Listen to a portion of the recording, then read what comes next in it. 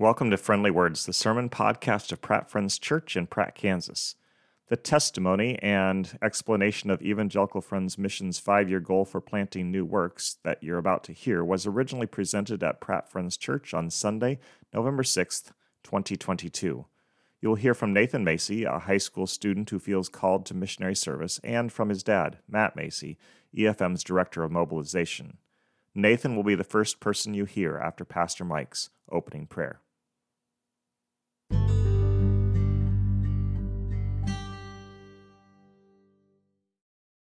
God, I pray for Nathan as he comes to speak this morning, that you would encourage him and that he would speak the words that you desire for us to hear.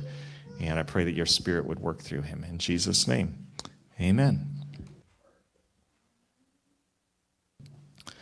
Hello, my name is Nathan Macy. Thank you for having me today. I'm here with my family, my parents Matt and Carrie, and my brother Caleb, and we're thankful to be invited here today. I'm a senior in high school, just turned 18 last month, and I was just going to share with you guys some of my testimony and my calling to missions, and then a little bit about EFM and their Luke 10 trips and the Luke 10 initiative and their 5-year goal. So first of all, I grew up in a Christian family, nothing too special really. A great family, of course. I'm really thankful for them. They're very special to me. But nothing crazy about my life personally, I guess, until I got older.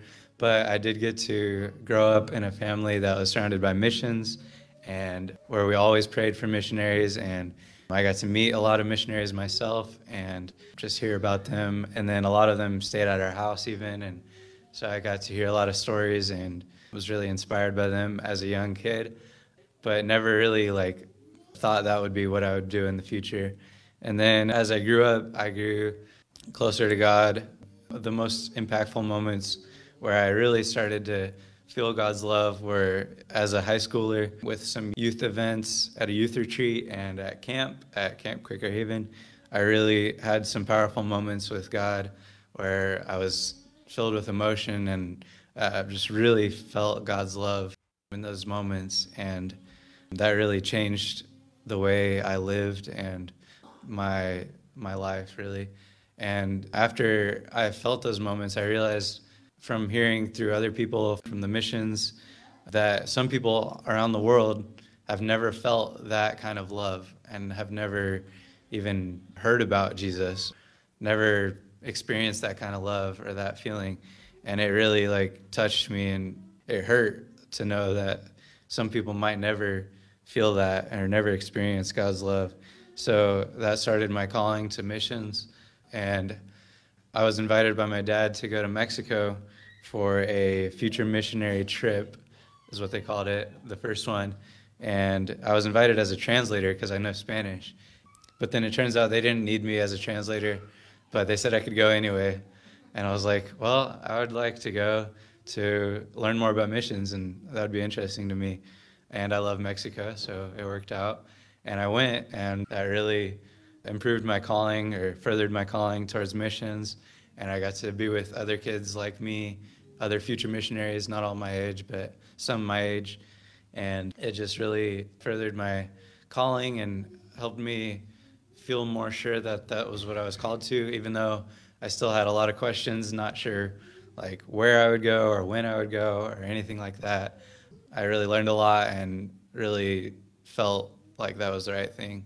And then through a lot of other things, other events, I was encouraged more and was able to discern more what my calling was. And so eventually this March or April, I think it was April this year, we went to Mexico on the first Luke 10 trip. And that was a good moment, a big moment for me. And then also a future missionary retreat where I got to learn from a lot of retired missionaries and current missionaries and other future missionaries and just a lot of people. It was a really powerful moment for me. And then also I got to go to Rwanda, Africa for the first time in August and missed the first year of school. First week of my senior year at school. And we got to learn from the pastors there and the and Brad and Chelsea, who are there, they've really encouraged me a lot and taught me a lot. So I guess next I wanted to talk about EFM and their 5-year goal. So EFM's 5-year goal has been something very big, very powerful since it was started in 2020, to send 10 new missionary households from North America, to launch 5 new fields by 2025. That's a pretty big goal, to actually make a goal instead of just saying we're going to do something and not actually put an end date or specific details like that. I think that's really pushed us as a church to send out missionaries. And so that's helped us to be more on fire to explore new places and to send out people and raise up new missionaries, whoever those might be. So that's been something really cool to see happen, and all the Luke 10 trips. I was just at the Luke 10 think tank, and we kind of gave a report on all the trips that have happened, and it was just a really cool experience to see all the different things that are going on in this world with other countries sending their own missionaries, and God's really working a lot right now. So I guess the next thing, unreached people groups. It's people who will never hear about Jesus unless someone else from another people group comes to tell them about Jesus, tell them the gospel. And is a really big part of my testimony, I guess, was recently in Rwanda. I just got back. That was the most recent trip. Brad Carpenter was sharing in front of the pastors and showing them some statistics of the unreached people group and the frontier unreached people groups, which means that they have basically no one, no Christians, and it was a huge percentage of the world population is in that group. And then he showed the map of all the people of all the countries in the world where there are unreached people groups. My heart started beating really fast, and it just felt clear to me that that's what I was called to. So there are 17,000 people groups in the world. 7,400 of them are unreached. 42% of all people groups are unreached. And 3 billion people, or 42% of the world population, live in these people groups. That really stuck out to me and really felt important. And then frontier unreached people groups are the people with 0.1% or fewer Christians in that area. And there are 5,000 frontier people groups with a population of almost 2 billion people. And that's 25% of the world. So that really means that we need to send out a lot more missionaries. And so that's been really important to me and to a lot of other people, especially at EFM, to send out new missionaries. And in Romans 10, verses 14 and 15, it says, "But how can they call on him to save them unless they believe in him? And how can they believe in him if they've never heard of him? And how can they hear about him unless someone tells them? And how will anyone go and tell them without being sent? That is why the scriptures say, how beautiful are the feet of messengers who bring good news." And the Great Commission is too big for anyone to accomplish alone and too important not to do together. So now we're going to talk about the Luke 10 initiative. I'm going to invite my dad to come up and help me share a little bit about the Luke 10 trips and EFM's goals. But basically, on the trips, we would send out future missionaries like me, or even older people or younger people, people who are exploring a call to missions, and then also people with missions experience and influential church leaders, and they go on a Luke 10 trip. And if you don't know what a Luke 10 trip is, it basically is when you explore a new field, to launch a new field and send missionaries there to start a field. So what we did on our Luke 10 trip to Mexico, which is, it can be different depending on the trip, but we went to Mexico and basically asked people questions, just strangers in the town, if there was any churches that they know of, or if they went to church, questions about their faith. And we asked them if they would want us to start a church in their area. And we were surprised to see the answers and how some of them were really open and some of them were very close to having a new church be started. And then also the people in other countries, like in Latin America, Asia, and Africa, sending their own missionaries and their influential leaders and stuff. And so there's some specific goals where this year was like sending out all the Luke 10 trips. Almost all of them got sent out. A couple are next year, and exploring next steps on those, where to launch fields. And we're also looking for people that we need to send. So there's a lot of discernment in there. How do you know who's going to go or where you're going to go? So we've just been really exploring that and discerning. So now Mexico, I'll talk a little bit about that. My dad also went on that trip, but he went on a couple other ones, so I'll have him share about those. In Mexico, we went to 16 different towns in 3 different states in 8 days, I think. We would just travel around and ask questions, talk to local people, and it was really cool for me to be able to speak directly to them without a translator, which I think was a cool, impactful part of it, but also translating for my dad and for other people to ask questions and learn. And so in the first 4 or 5 cities we went to, there was a great need, of course, and there is almost everywhere you go. And we decided as a group that we could send missionaries here, we could start a church here, and that it would be a good idea. But it wasn't until the 6th city that there was something different about the city. There was a very big invitation and openness from the people there. And there was basically no churches there, maybe one. And I think it was not very big or popular. And so it was interesting to see their openness. We talked to a bunch of random local store owners and people down the block, and we had a very different experience with the openness from that group. The city is growing because a lot of people are moving there, a lot of young people, because of lower living costs and stuff. And so there was just a lot of opportunity right there. And so we'd been walking down a street in one direction, another group went in another direction. And we had a great experience in our street, and we were wondering what the other groups thought or what they had experienced. And so when we got back, we met in the square, the town center or whatever, and there was a party going on. All of the groups were there. There was 20 different kids jump roping and playing with balls, and also adults, maybe potential leaders in the church. We were talking to them. Everyone was having great experience with them. And so we just really had a very different experience in that city. And as a group, felt like that was the place. If we were going to send one, it would be to that place.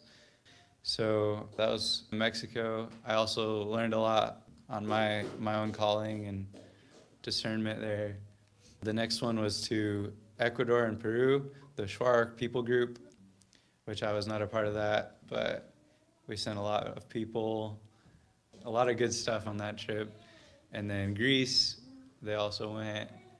And then, so this is the Can Go criteria, we call it, which is an acrostic. It stands for champion, C for champion. And a champion is basically someone who has a passion for that place. Someone who says that they have to start a field here. Someone who feels really strongly about that place and will go. If no one else goes, they will go themselves. And so they feel very strongly that we need to start a field there. And then A for affirmation, just confirming with the people there in that place or in the U.S., affirming that that is the place. And then N for need, there has to be a need. We have to have the right gifting, G. And then opportunity, there has to be a good opportunity there to be able to just start a new field. And then Eastern Europe, so they went into Budapest and Hungary. I wish I remembered more of the details. My dad knows more of it. Okay, and then Tanzania, I'm going to have my dad come up and talk a little bit about, since he went on this trip. I'm along with Thane Thompson from the U.S., Thomas Moore, who's another future missionary, and Brad Carpenter, and then also Fidel and Solomon. So I'm really enjoying hearing this boy talk about EFM's goals, and and know a lot of story behind his heart.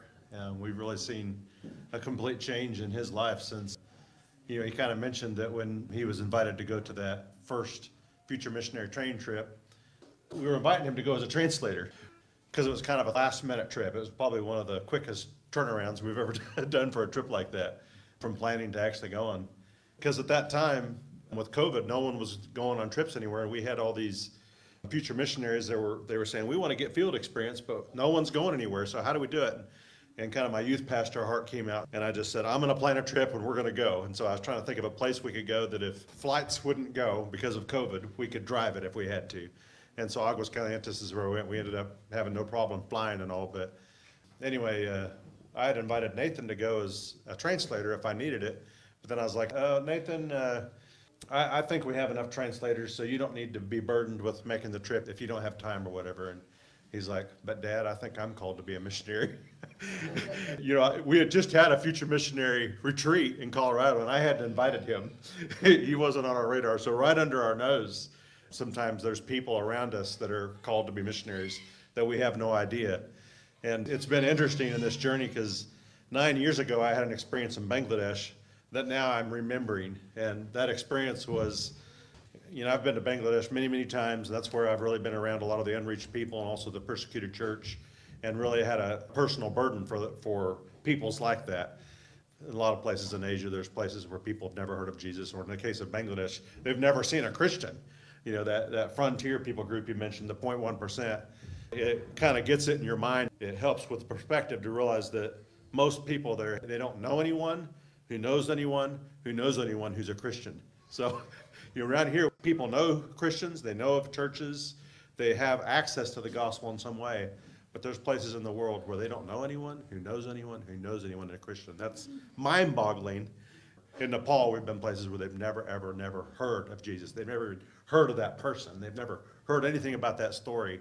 It's hard to fathom, and yet we can get on a plane and go down a goat path for a day or so and be among people like that today. But anyway, we were in Bangladesh, and what Albert would do is he would take us to a place, and we'd get out of the van, and he'd say, okay, now, this is a group of people who decided to follow Christ 4 months ago. There's 7 families here in this new church. Would you please encourage them? So we'd get out and have fellowship with them and encourage them, maybe give an impromptu message, and maybe even play some games and pray with them, etc.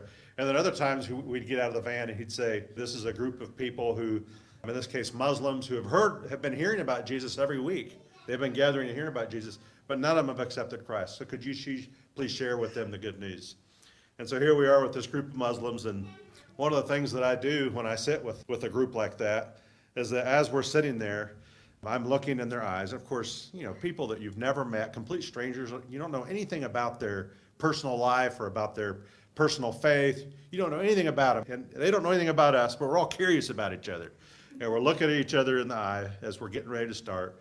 And I would pray, John 6, would the Father draw these people to the Son? Just like I pray that the Father would draw me and my family to the Son.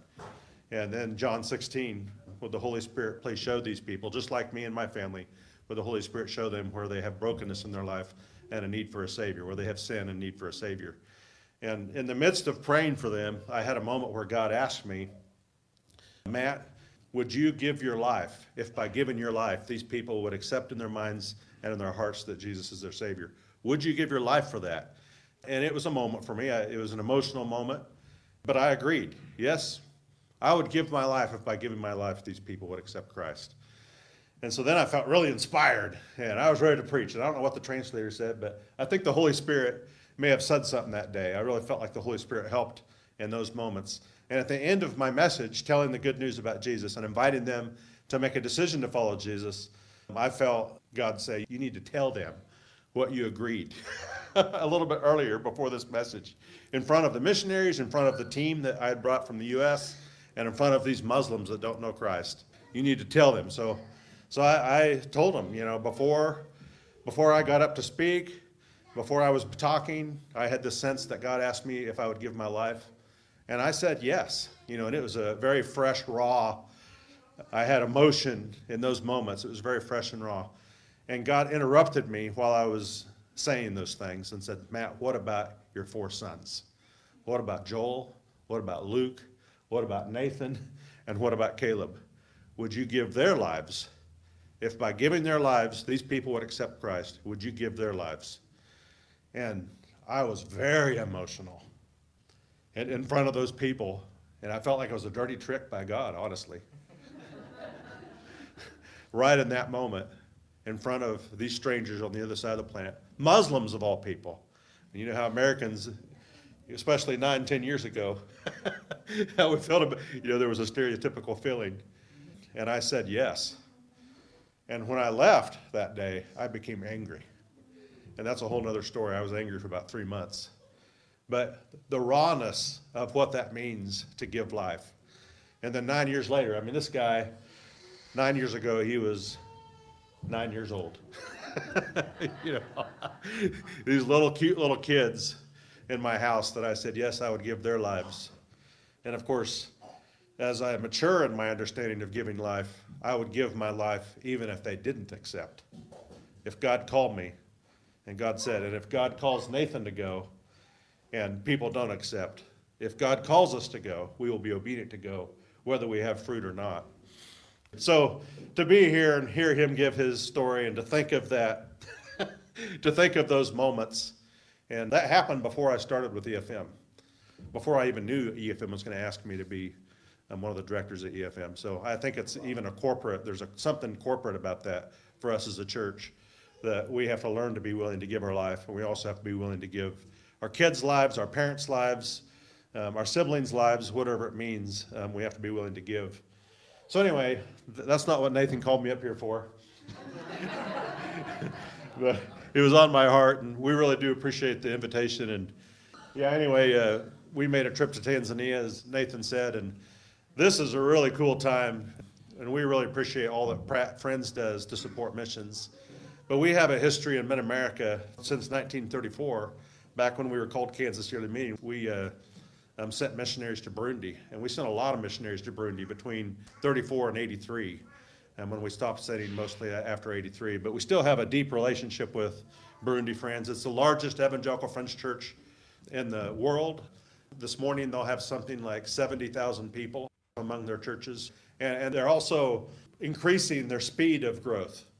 I want to plot it out sometime, but it's hard to get all the statistics. But in the last decade or so, decade and a half, it's just really spiked because they have it in their DNA that you're not accepted as a local church unless you've planted a church who's planting a church. So you are not a mature local church until you have a granddaughter church plant. That's just their DNA.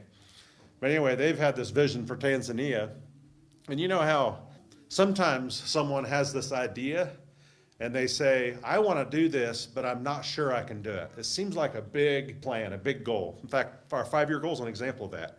You have this idea of something you want to do, and then when you find out someone else wants to do it, it kind of, oh, maybe I can do it, or at least I can try it. And that's happening all around the world. That's also happening amongst the yearly meetings of the U.S. Some of our yearly meetings, even some of our bigger ones, they like the idea of starting a field, but it feels, oh, we don't know enough about missions. We don't have enough expertise. We've lost some of that edge that maybe we would have had years ago. I'm just a little bit nervous. Do we have the capacity to do it?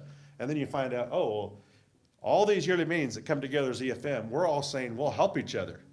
And so it kind of takes that, I'm not sure I can do it or I can't do it, into a I can do it or I will try to do it. And then that's happening around the world. And Burundi is one of those examples. They've had this vision for quite some time, especially after 2013.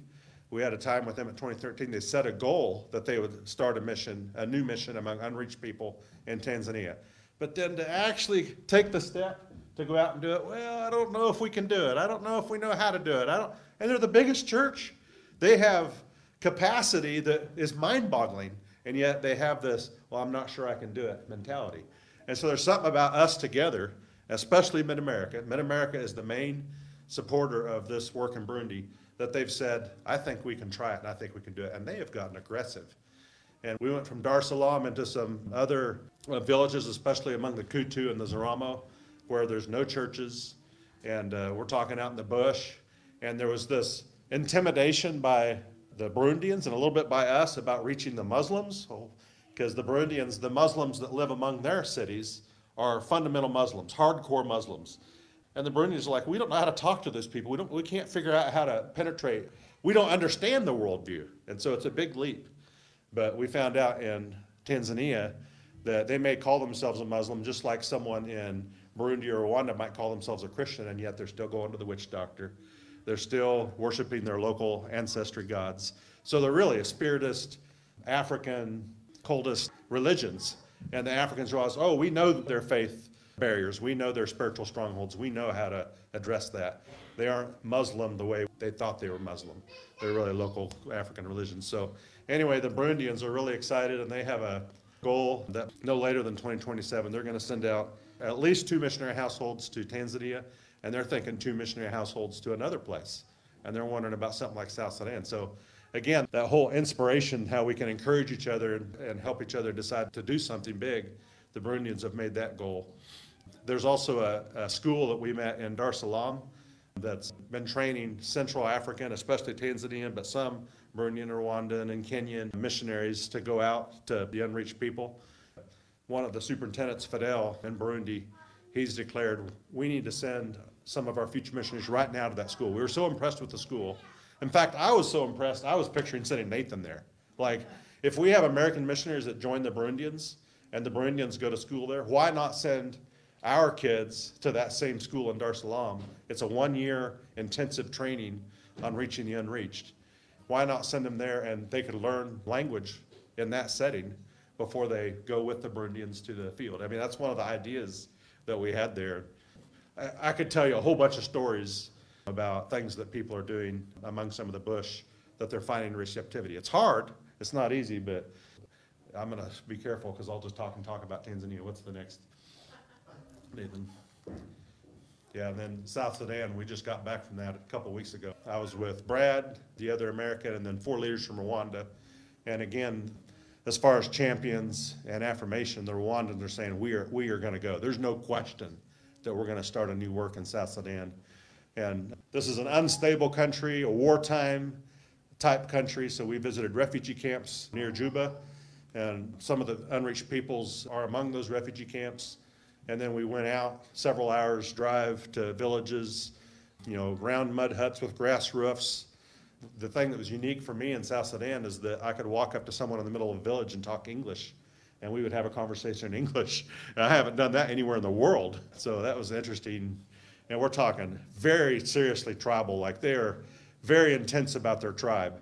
Like I would walk up to someone out in the middle of nowhere and say, my name's Matt Macy, I'm from the United States, I'm new to South Sudan, I'm trying to learn about this place. What tribe are you? And then they would say, well, I'm Dinka. Oh, well, how do you know that you're a Dinka? And they would start showing where they had cut themselves when they're 18 as part of the rites of passage, what patterns those are that make you Dinka or Murle or Malungo or Mandari or Cholo, whatever it is. They have different styles of markings. Very, very tribal. And so it was really fun, first of all, to learn about the culture, because they were very open about the different rites of passage, their dowry system. They are appalled that we do not pay cows for our brides. They believe that we give no value to our women. You give no sacrifice for your wife. You don't care about your wives. But the cool thing is the Rwandans are watching this, and the churches that we saw were very tribal. This church is this tribe. In other words, segregated. And the Rwandans, when the South Sudanese would ask, well, what tribe are you? I mean, in their culture, that's very inappropriate. You don't ask, what tribe are you? We are Rwandan. We are not Hutu, Tutsi, or Twa. We are Rwandan. And in some of the places we were where there was a great lack of security and they were being raided regularly, having people come in and destroy their crops, steal their cows, steal their babies. In one city of Dinka Bor, when we talk to people, they fear the Murle coming in because they come in and steal their babies. Several groups told us this. And each group we asked, what do they do with your babies? They have no idea. They don't know what happens to the babies. One woman told us they came and they asked me if I had a baby. I told them no, because I don't. And then they grabbed my breast and tried to milk it to see if I was lying. Anyway, that great lack of security that the Rwandans no longer have.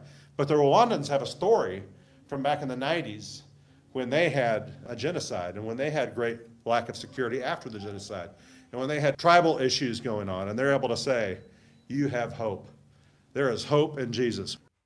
But we have a story where when we turned to Christ, we were able to find reconciliation and figure out how to forgive other tribes for what they've done to us. And we've learned how to have fellowship with other tribes in our churches. And we also found that our government was able to provide security. And it won't happen quickly, they said. It'll take time, but there is hope for you. Let us gather now and pray for you to have the same kind of redemption and the same kind of story that we had in Rwanda. And so they have a vision then for going in and planting churches that are amongst tribes that are unreached.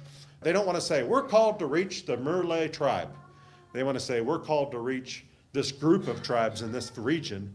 And they want to plant churches that have all the ethnicities, all the tribes in their churches. So a big exciting thing for what the Rwandans can bring that maybe is something that we wouldn't bring.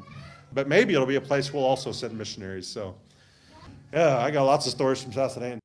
Okay, so the last trip to the Dubai and Doha. EFC Nepal, the French churches in Nepal feel called to reach the Nepali-speaking immigrant groups in Dubai and Doha. In Dubai, 90% of the population are immigrant workers. And there's huge populations of Nepali-speaking people from Bhutan and Nepal. And of course from India and others from the Philippines, especially those are the immigrant groups.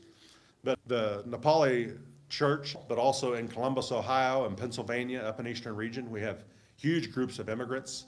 And some of those immigrants have come from Nepal. They were some of our pastors who were in Bhutan, were in exile in Nepal, became pastors and were trained up as leaders in Nepal, in the French church, then came to the U.S., and now they're planting churches. They just opened the 4th church in Eastern region, in Columbus area and Pennsylvania. The 4th one is in Pennsylvania area. They're really wanting to go back and reach people, a very difficult Hindu crowd in Dubai. Well, anyway, as they looked at Dubai and Doha, they're coming back and saying, we think Doha is the place. And they're pretty excited. So this is the thing I wanted to mention, is that we've had 7 of the 10, so there's 3 more, 1 in December, he'll show you in a second, and 2 more after the first of the year, 1 in Brazil and 1 in, I lost it. Northern India, that's the one, is yet to happen in March. Anyway, so far out of the 7, every one of them has given thumbs up with the can-go criteria. They're saying they want to go. And so the think tank that gathered, we had about 50 people on Wednesday this week that met. None of them have been ruled out. Our goal is to plant at least 5. We're not sure that some of them will be ready by the end of 2025, but all of them, things are coming together where we believe it's possible that God will launch. So one of the things that we really emphasize is that, and I really reflected one day in my office, what will we say at the end of 5 years? Like, I don't know how many of you guys make goals and make a video about your goals. So we're not hiding our goal. So what are we going to say at the end of 5 years? Are we going to be a total flop? Is it going to be exciting? Are we going to have our 5 mission fields? Or what's going to happen? Are we going to have 10 missionaries? Are we going to have 2? Are we going to have 20? And I realized that at the end of the 5 years, the real question we're going to ask ourselves is not whether we were successful, but whether we were faithful. The real question is, are we faithful?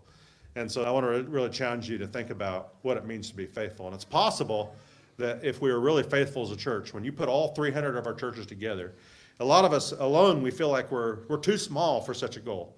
But when you put us all together, it's possible that if we were faithful, our goal is too small. It's possible. And one of the issues that we have to understand when we're being faithful is that we have to learn how to surrender to Jesus. And, that takes dying to ourselves. And it's a daily activity. You could say today that you die to yourself, and then tomorrow you take back your life. You take back yourself. So every day we have to die to ourselves. And we have to say to Jesus, here am I, send me. And so that's in Jerusalem, Judea, Samaria, and the earth. And I love to see the work that Pratt is doing when you look at your community, when you look at the circles, when you look at core ministries, when you look at Monday night, Celebrate Recovery. When you look at those ministries, those are important parts of Jerusalem, Judea, Samaria, and the ends of the earth, and also your support and prayer for our missionaries. So I just want to ask you even right now, if you could just put your hands out in front of you, and just as a symbol of saying that you will surrender. And we ask our future missionaries to do this. A lot of times we put our hands out and we have all these ideas, and we close our hands with a real tight fist. And it takes a lot of energy to hold. If you clamp your fist tight, it takes a lot of energy to do that. And so whatever our plans are for today or after Thanksgiving meal or tonight or next week or after we retire or our plans for our kids, we have to always hold those things open to Jesus and surrender and give those to him to surrender every day. And so I invite you to say this prayer if you just repeat after me. Here am I, send me. And then as you think about your families, here is my family, send them. And then the last thing, if you think about Pratt Friends, think about Mid-America, think about EFM, repeat after me. Here we are as a church, send us. And we have to do that every day in our prayers. We have to surrender all those things to Jesus. So we've been talking about Luke 10 trips. So I guess we'll read a part of Luke 10. The Lord now chose 72 other disciples and sent them ahead in pairs to all the towns and places he planned to visit. These were his instructions to them. The harvest is great, but the workers are few. So pray to the Lord who is in charge of the harvest. Ask him to send more workers into his fields. Now go and remember that I am sending you out as lambs among wolves.